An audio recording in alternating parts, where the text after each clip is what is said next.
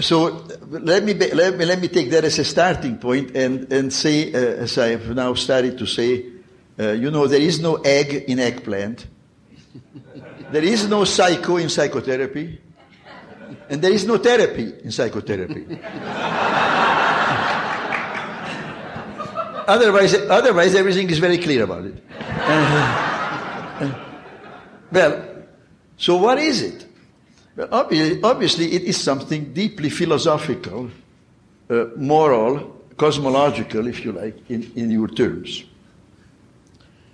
But in more simple terms, it is a human relationship. Now, so what can be good or bad about a human relationship? So what is, in a sense, called psychotherapy? Well, partly perhaps because I became a psychiatrist and I was interested in becoming a doctor, a physician, and so became a psychiatrist, psychoanalyst, and actually for other reasons, because, as I said long ago, for perhaps personal, political, the way I grew up, when I grew up, where I grew up, it seemed to me that the worst thing about the field is that it has become that the two diametrically opposite activities of voluntary personal help, call it what you will, has become confused and conflated with the most obvious and unashamed coercion of people. And this is all called therapy.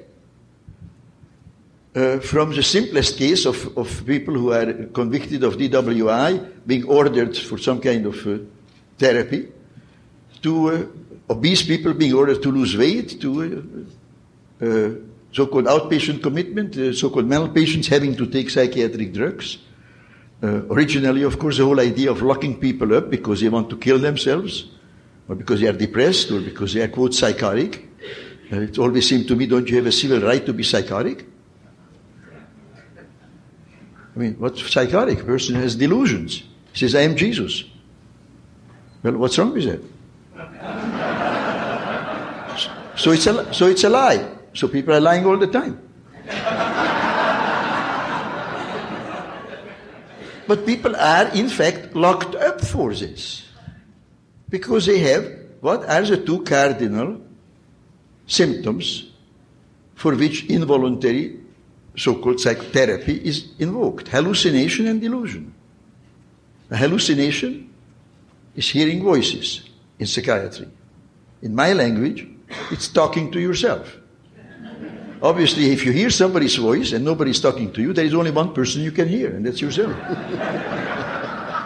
You don't have to know any neurophysiology for this.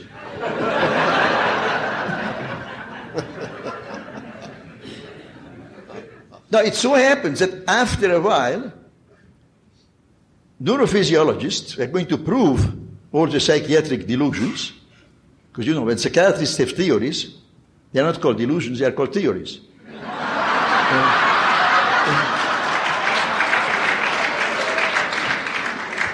So one of their delusions is that, when somebody says God is talking to me, that God is talking to him. So we're going to measure his neurophysiology and so on, and see what is activated. And obviously his hearing, so his hearing, the part of the brain that has to do with hearing, is going to be activated.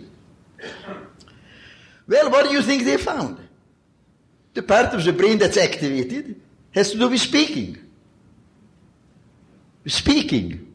Well, it's obvious, he's speaking to himself.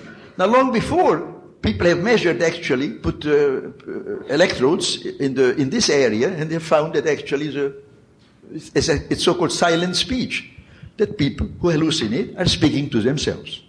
Well, if nobody is talking to you, why shouldn't you be talking to yourself? Speaking to yourself, it seems to me, is a linguistic equivalent of masturbation.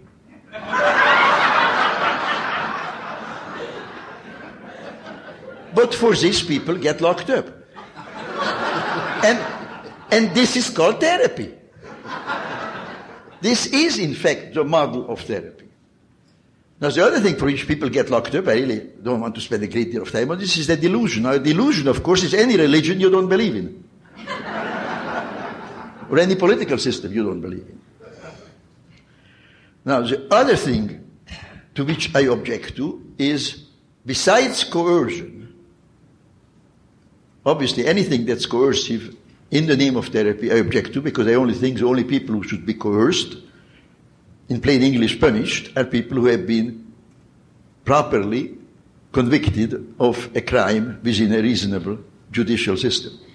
So let's exclude all that, which, by the way, in my opinion, if all that were excluded, the psychotherapy, the psychiatric profession as we now know it would disappear.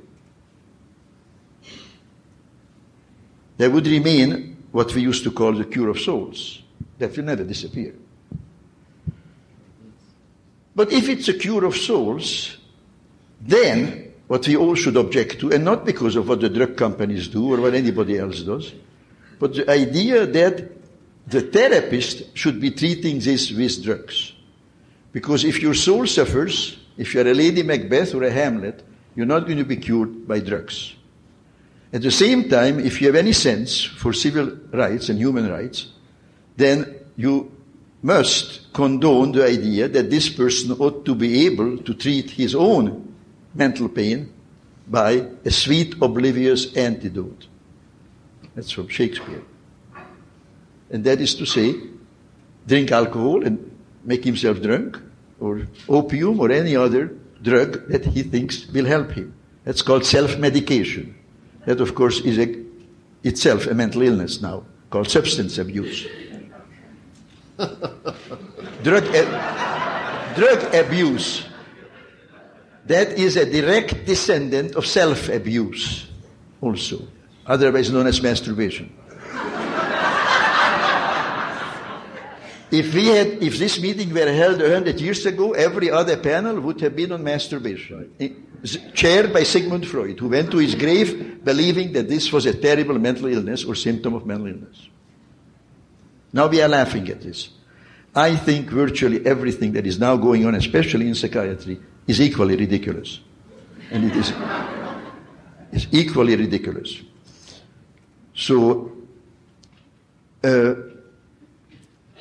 let me end on sort of meditating on something which, of course, is something dear to your heart, Jim, and you really know much more about this than I do.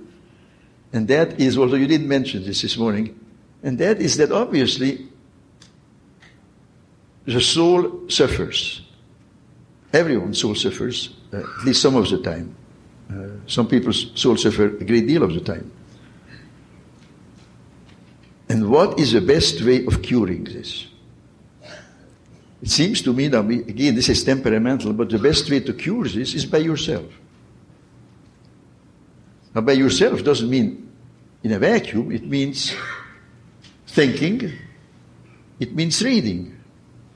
It means being with people who are supportive of you being as you are without wanting to change you. In other words, back to your wonderful example of a catastrophe happens and these, what I call ugly meddlers descend on you, the so-called grief counselors. They ought to be prohibited by law. Because they are par excellence involuntary. If your family is wiped out, if you are sitting, let's say in Chicago, and your wife and 2 children are wiped out in a plane crash, the last thing you want to do is talk to some idiotic stranger that the government sent you. You know, we are from the government, we are here to help you.